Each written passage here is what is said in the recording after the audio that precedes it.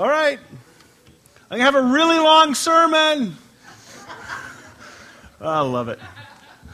Just kidding. Let's pray. Heavenly Father, thank you for your love and your grace, and thanks for this church. There are no rules. We can do what we want and respond and hear what you are doing in people's lives. Help us to slow down and take time to hear what really is going on in people's lives. Teach us how to develop relationships and to live well with each other and in our communities. This morning, I pray for some serious wisdom as I tackle a subject that can go all over the place. And so, Father, may your Holy Spirit teach, and may you reveal some really neat stuff today. Just like you've shown me this morning, some pretty cool stuff. I hope they catch it too. I pray this in Jesus' name. Amen. So we're going to deal with a light subject today. Yeah, let's get my little remote going here. All right. Am I allowed to have the computer, Simon, or are you still setting it up? Give me a thumbs up when we're live. Okay, thank you. All right, here we go. Really simple subject. Hope, heaven, hell, and the afterlife. We're going to cover all of it today. Can you handle that? No, we are not. It's way too big. This subject is big because people are facing this reality more and more and more. And Jesse's song choice directed me to this subject quickly. It was sort of on the menu, and then when I saw the song list, I went, okay, there it is, the sweet by and by, meeting on that beautiful shore, which implies heaven, right? Most churchy people will think so.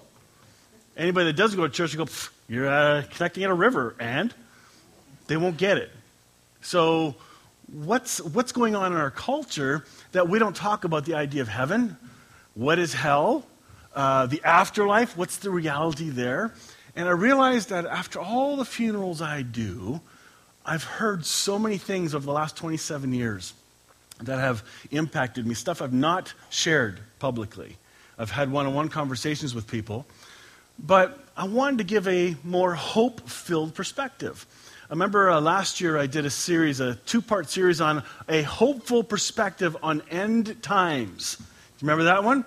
I was shaking in my boots. Those are the first two sermons I was really scared to teach because I thought, oh no, I'm tackling a subject that, well, it's like a sacred cow in this religious culture in the West. You know, that there's only one way, and if you don't like Tim LaHaye, then you're a heretic, you know, the end time stuff. Or Jack Van Impe or some of these other guys that have a lens on dispensational thinking. And so to bring in a freeing, better, hopeful perspective, not as an absolute truth, but as at least make the menu a whole lot better than just one perspective. And did you know that's what theology is about? The study of God is discussing across the board, who is this God we say we believe in? Below that theology comes doctrine, which is all part of theology, but theology, the study of God, theos, that's what we do here. We study. We do it through hearing, we do it through reading, we do it through conversation. We hear it from experiences. So that's why this subject kind of piqued me. Let's have a little chat. I don't know where it's going to go over the next couple of weeks. I always dreamed of doing one sermon on hell. I was going to call it What the Hell? You know, and I thought it would get everybody's attention, right? So this is forcing me to go there. I will discuss it because I have been learning so much about it. There's two categories of theology and doctrine that I'd put on the back burner for many, many, many years. The two are end times and hell. Ever since I was a teenager, I had a hard time with this story I was being told of what hell could be, and yet in my heart, believing God is good and loving. How do you reconcile those two? And so, as I get into all this, I'm laying a foundation of the goodness of God. And from that, we then go look at these topics. Because if you look at it from a topic and think you've got it all figured out, you're going to take your belief that may be unstudied and project it onto any given text in the Bible. And then can't let the text even speak to you. So what do we really, really know? Well, most people learn about these subjects from these primary areas. Sermons, clearly. The problem with sermons is that over the years, who's been in church forever? Okay, who's the oldest here? Okay, how old, may I ask, without insulting, how old are you? 77? Anybody older than 77? Patty, how old are you? 110.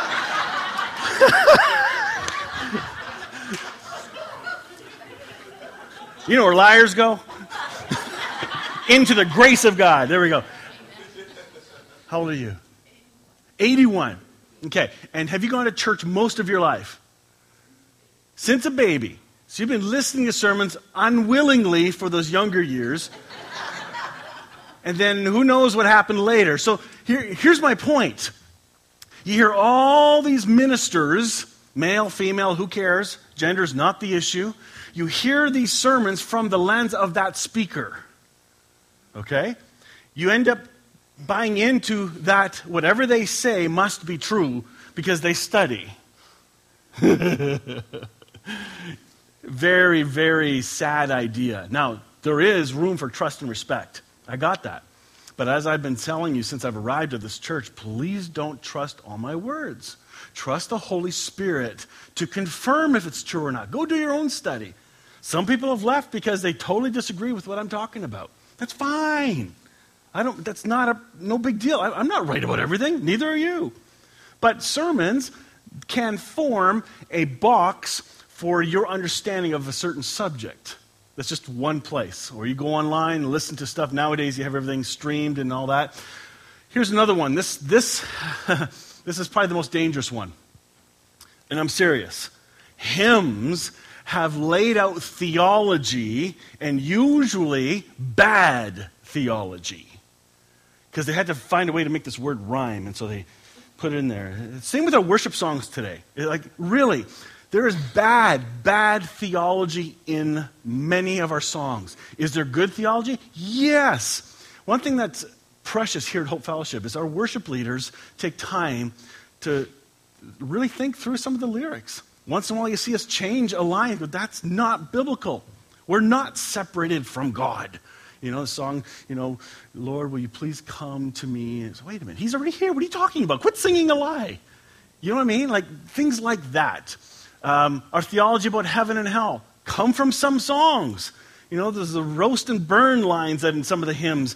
Like, usually they don't sing them anymore because people skip over those if you've been in a church long enough. But the lyrics are all there, and they're designed to teach theology. Okay? Hymns are songs about God. And some of our worship courses we sing are actually hymns because they're speaking about God, where psalms and spiritual songs are songs to God. Each of these songs, they all have value. There's a place for these songs. And then we have the intimate, personal ones that are between us and God, period. They're very quiet. So the lyrics matter. So we need to check and call into question more often some of the lyrics. You know? Does this make sense?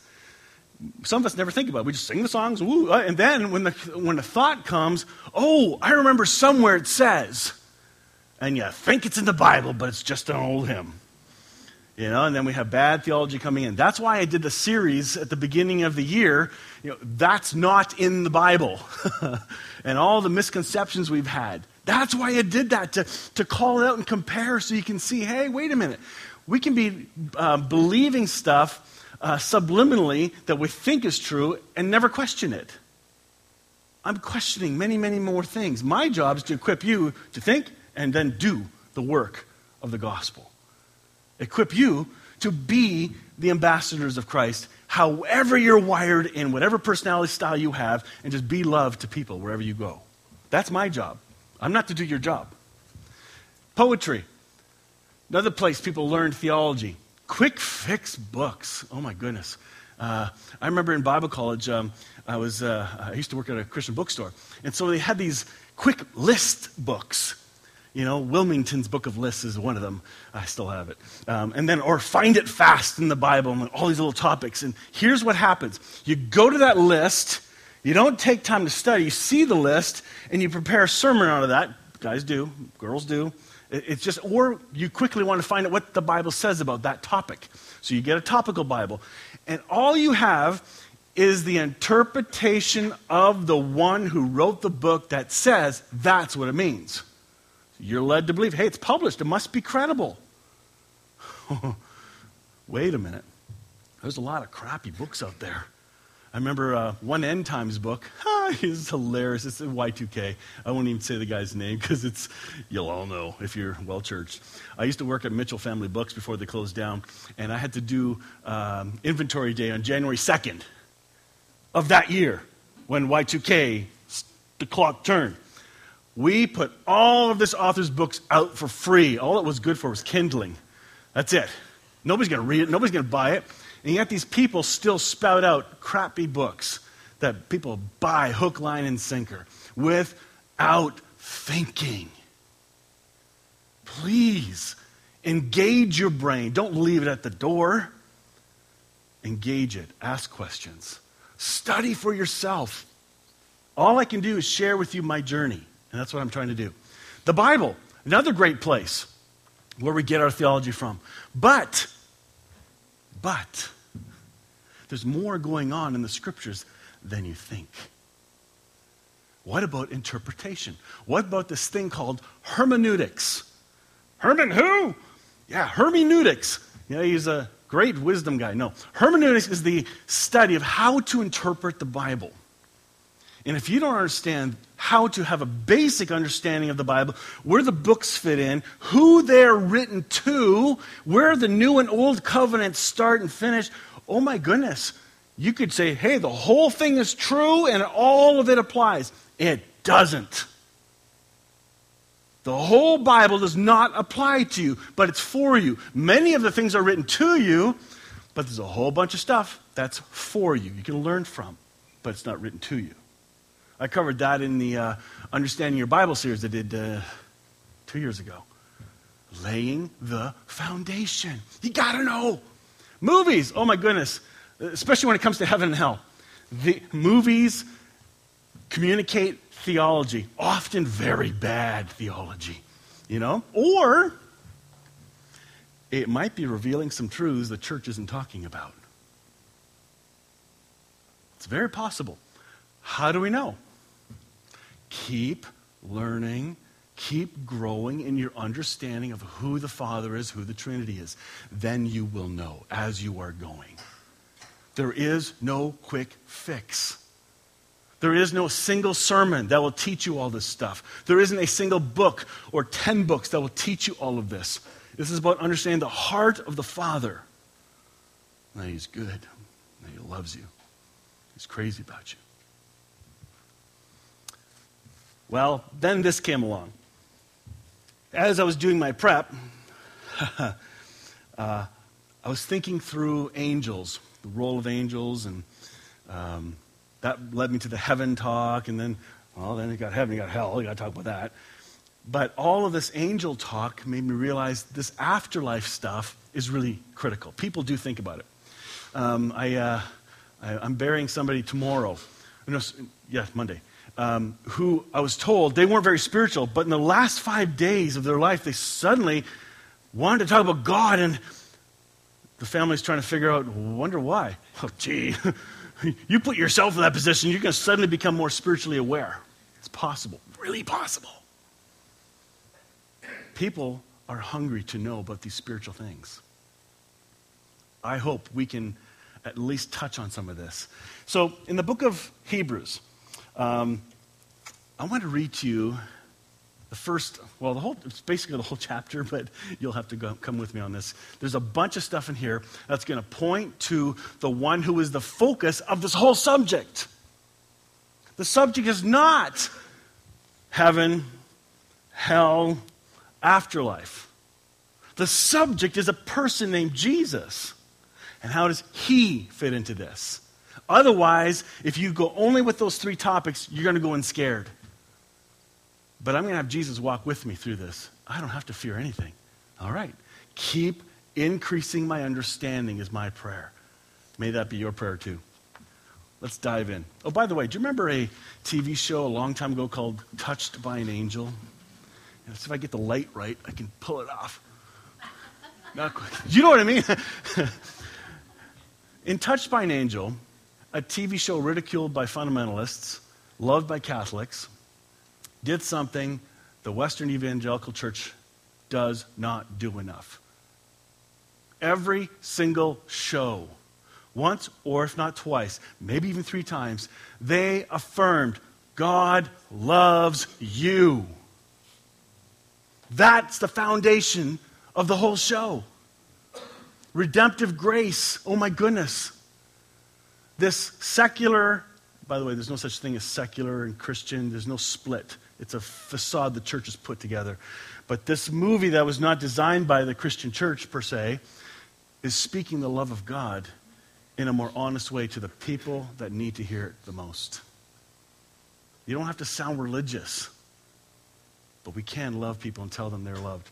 So let's take a look at this. Hebrews chapter 1. Jesus, the language of God. I love that subtitle. Every time you see a subtitle like that in your Bible, it's not in the original language, just so you know. You know, the verses are, but not the subtitles. That's all the interpreters and the translators, they put their subtitles in there. All right, let's dig in. Throughout our history, God has spoken to our ancestors by his prophets in many different ways. The revelation he gave them was only a fragment at a time, building one truth upon another. Pause. This is a beautiful, beautiful revelation that the revelation of God to people throughout the Old Testament was progressive. None of them had the full revelation of who God was. Most of them had it wrong, or wrong is not the right word. How about incomplete? There we go. That's a better word. They had an incomplete understanding of who God the Father was. These are just fragments, building one truth upon another. But to us, living in these last days, God now speaks to us openly in the language of a son, the appointed heir of everything. For through him, God created the panorama of all things and all time. Last days. Folks, anything after Christ is last days. We are in the last days. It doesn't mean there's a dead end coming. It gets better. There's actually a hopeful lens to look at the future instead of being in fear. Who's your daddy? You got to answer that. And many people don't know who their daddy is. The Son. I love this. We speak English. God speaks in Son. How's that? That's cool. For Jesus is the language of God. The sonship of Jesus is the language he now uses to speak to us. This is how God speaks to us now. Through his Son. Not through prophets. We have the Holy Spirit. There's too many people running around saying, God told me to tell you, or I'm a prophet of this, or I'm of that. Woo-wee, run. Run hard. The Holy Spirit will tell you if it's true or not. But if you're only looking for signs and wonders, guess what? You'll find them. And you'll be pizzazzed and wowed by the wonders and signs versus the person, the one this speaks of. Be careful. Are there signs and wonders? Yes. Lord, can you do one of those right now? It would look great for everybody here. I'm just kidding. I wish you would. I've prayed that as a kid. God, give me a sign. Let me see an angel. Just a glimpse. It'll change my life forever. It'll serve me forever. Have you guys done that? Yes. Yeah. And then he gently reminds me, psst, I'm in you. You don't need a sign, exterior. I've put my sign in you. Whoa. It's powerful. Here it goes. Verse 3. The sun is the dazzling radiance of God's splendor, the exact expression of God's true nature, his mirror image. Jesus is exactly like his Father. Exactly. Okay? It's not good cop, bad cop. Where God the Father is the one ready to dish it out and zap lightning and hit the smite button, and Jesus jumps in. Hey, hold on, I got this. But oh, fine. I'll get them later when you're not looking. This trust issue. Jesus is the exact expression of the Father as in a mirror. In fact, that's what, remember the Mirror translation we've been reading from? That's why it's called the Mirror translation, because of this verse. But this isn't the Mirror translation. I do have one later. But this is called the Passion translation. I love this translation. It's beautiful. This is a reflection of God as in a mirror.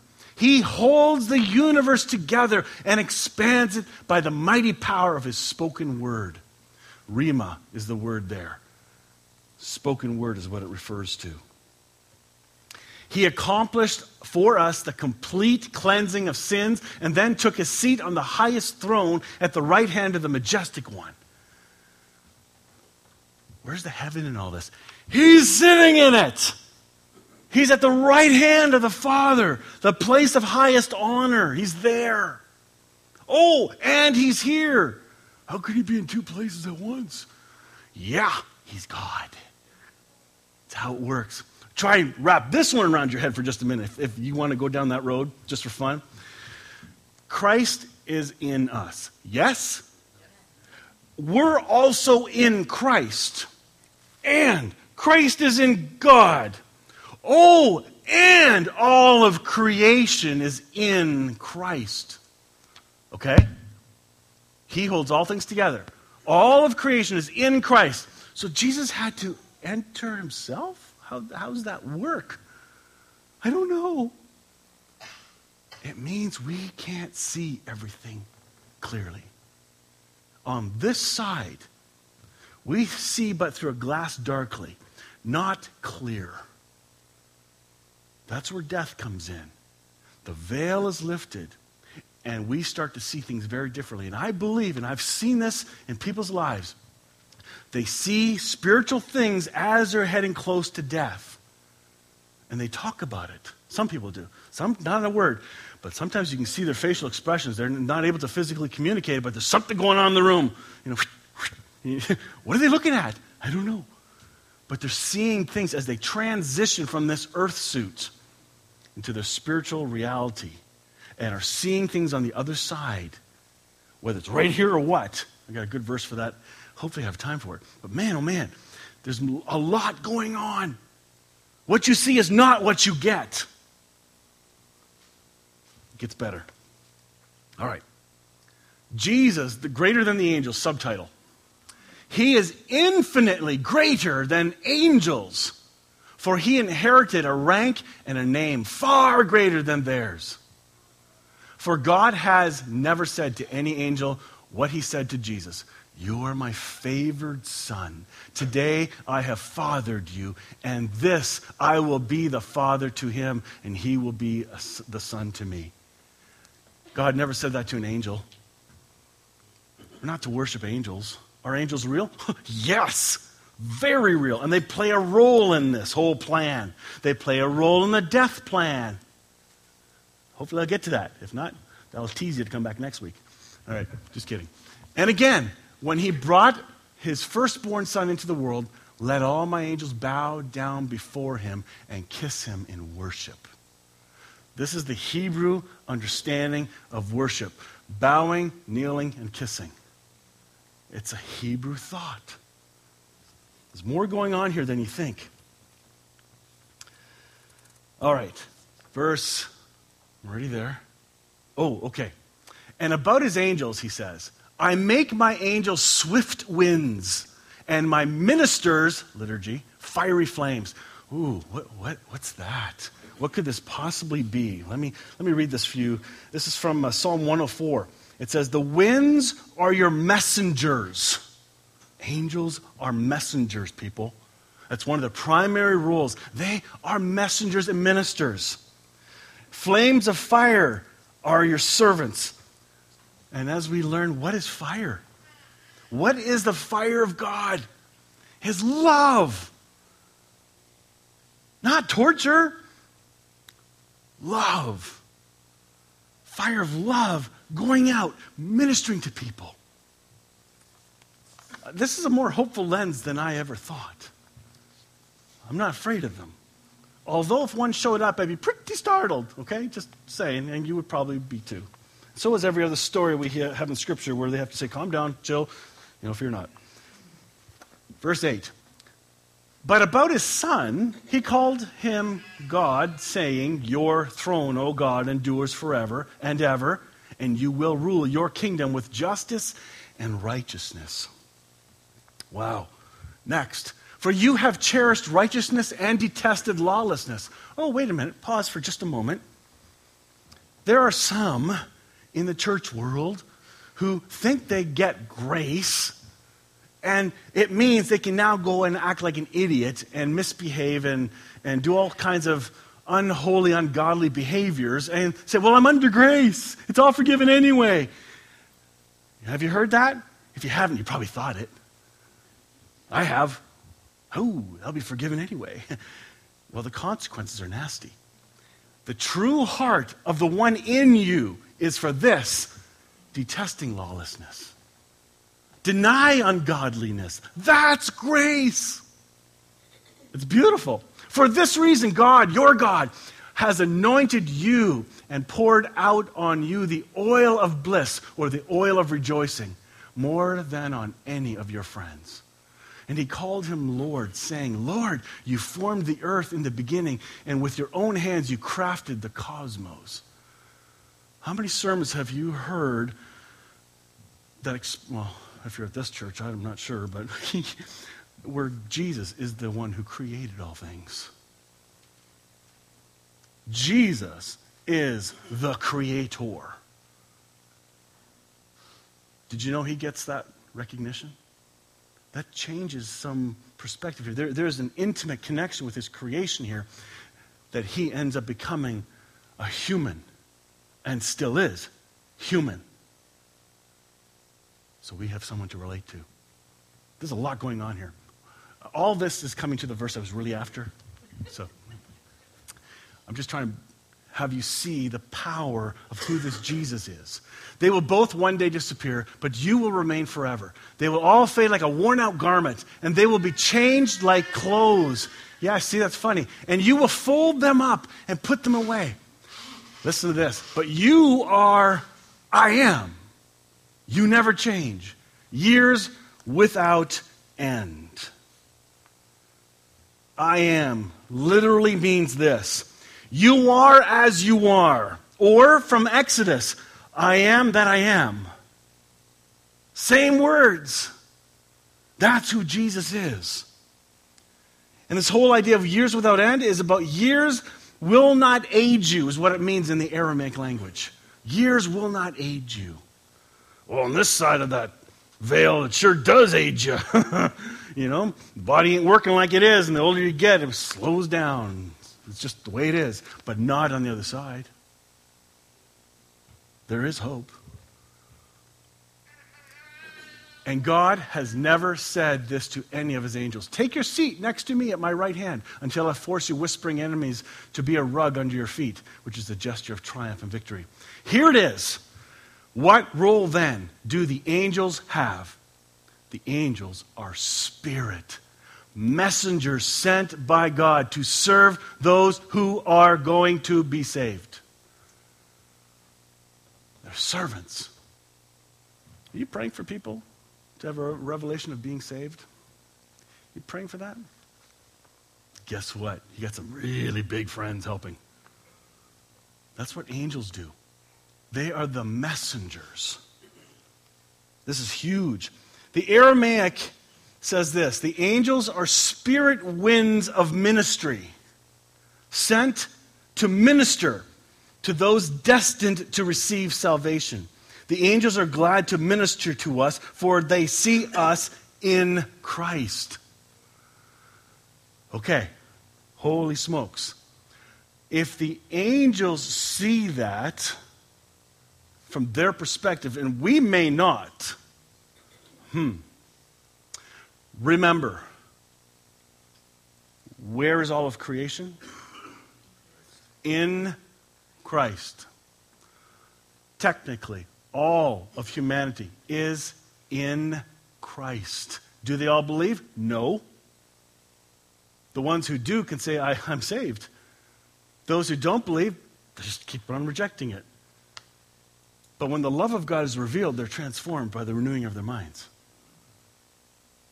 They express the reality of what really is going on.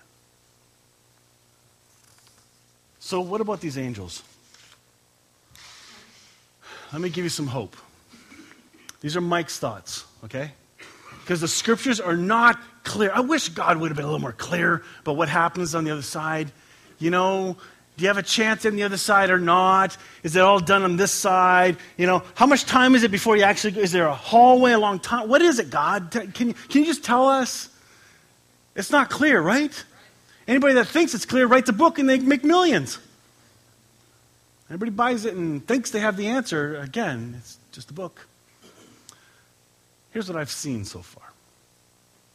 And from my study on angels that I've done over the years, angels are ministering spirits. One of their jobs is to minister, and the other one is to usher us into the presence of God. That's implied in the book of Luke. Let me just take a look at this for a moment. Oh yeah, this is the commentary on the Aramaic. I'm going to skip over to it. You can go online if you want to see it again. The Mirror Bible, take that same verse. I got to get this in. Same verse, verse 14. What role do the angelic messengers play in God's strategy? They are all employed by God in the prophetic, apostolic ministry of the Spirit to help administer the inheritance of salvation that belongs to mankind. Do we have a little more hope?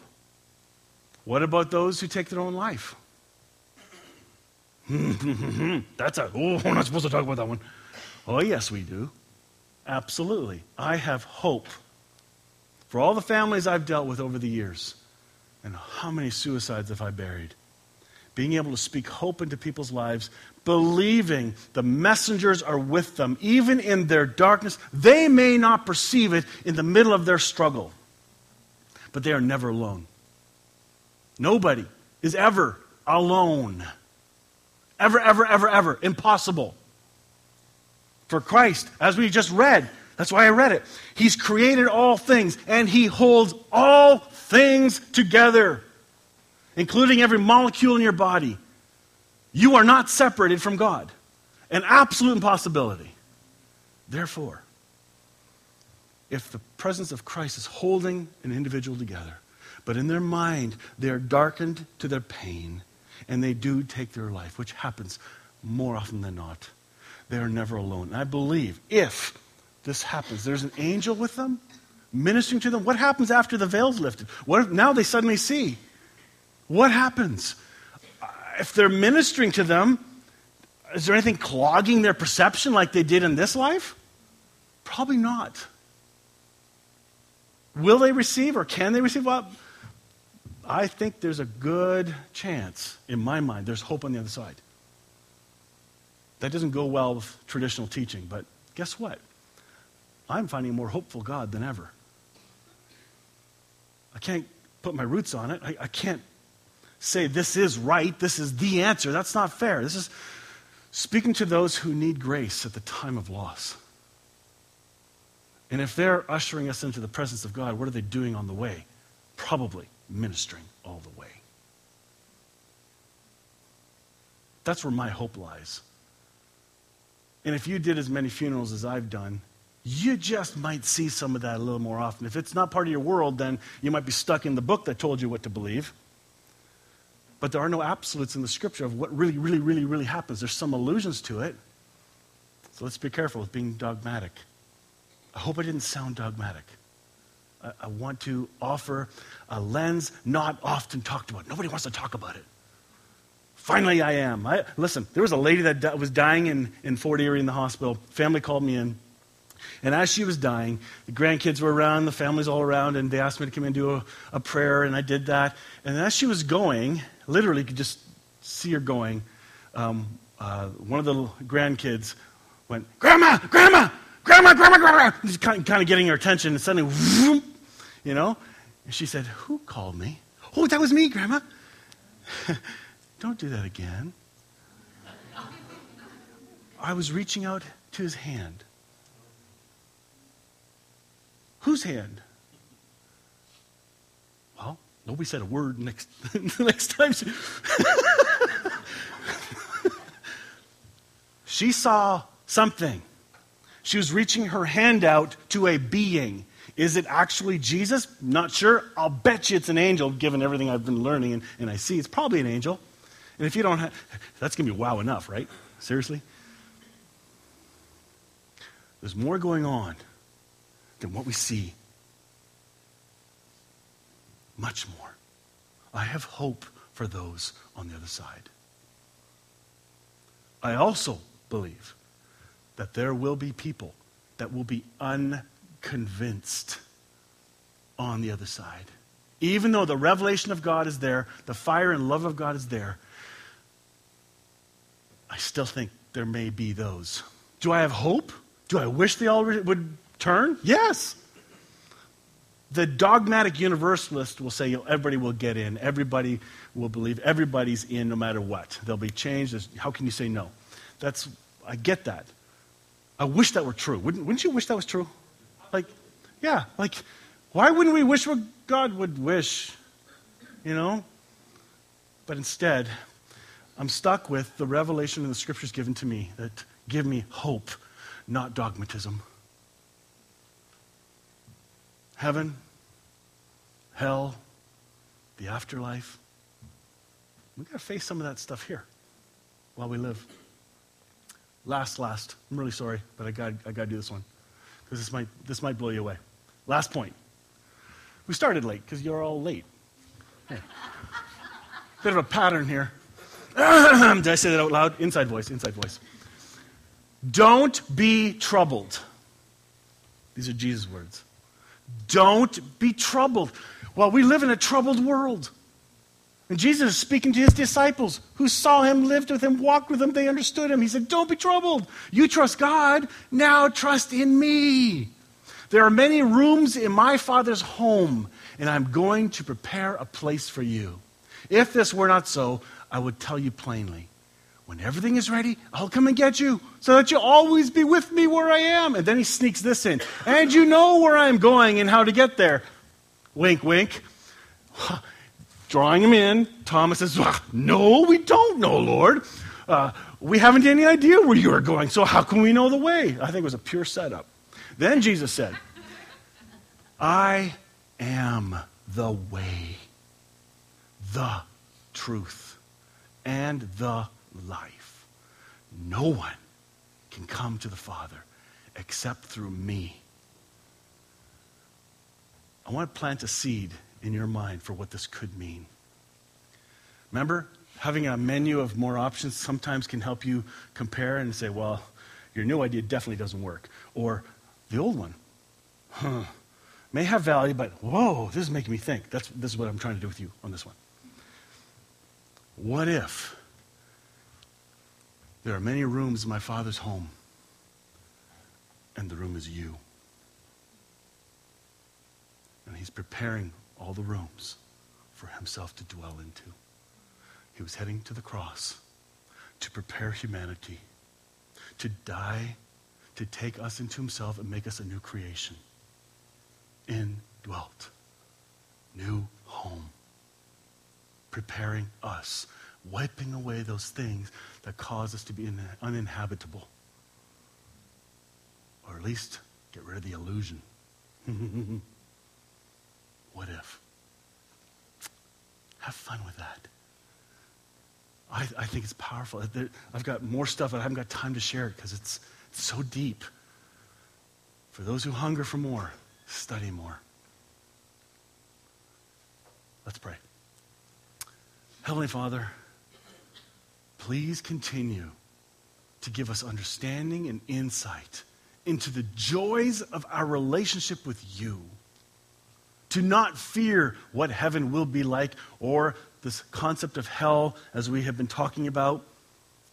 The afterlife, how does it work, Father?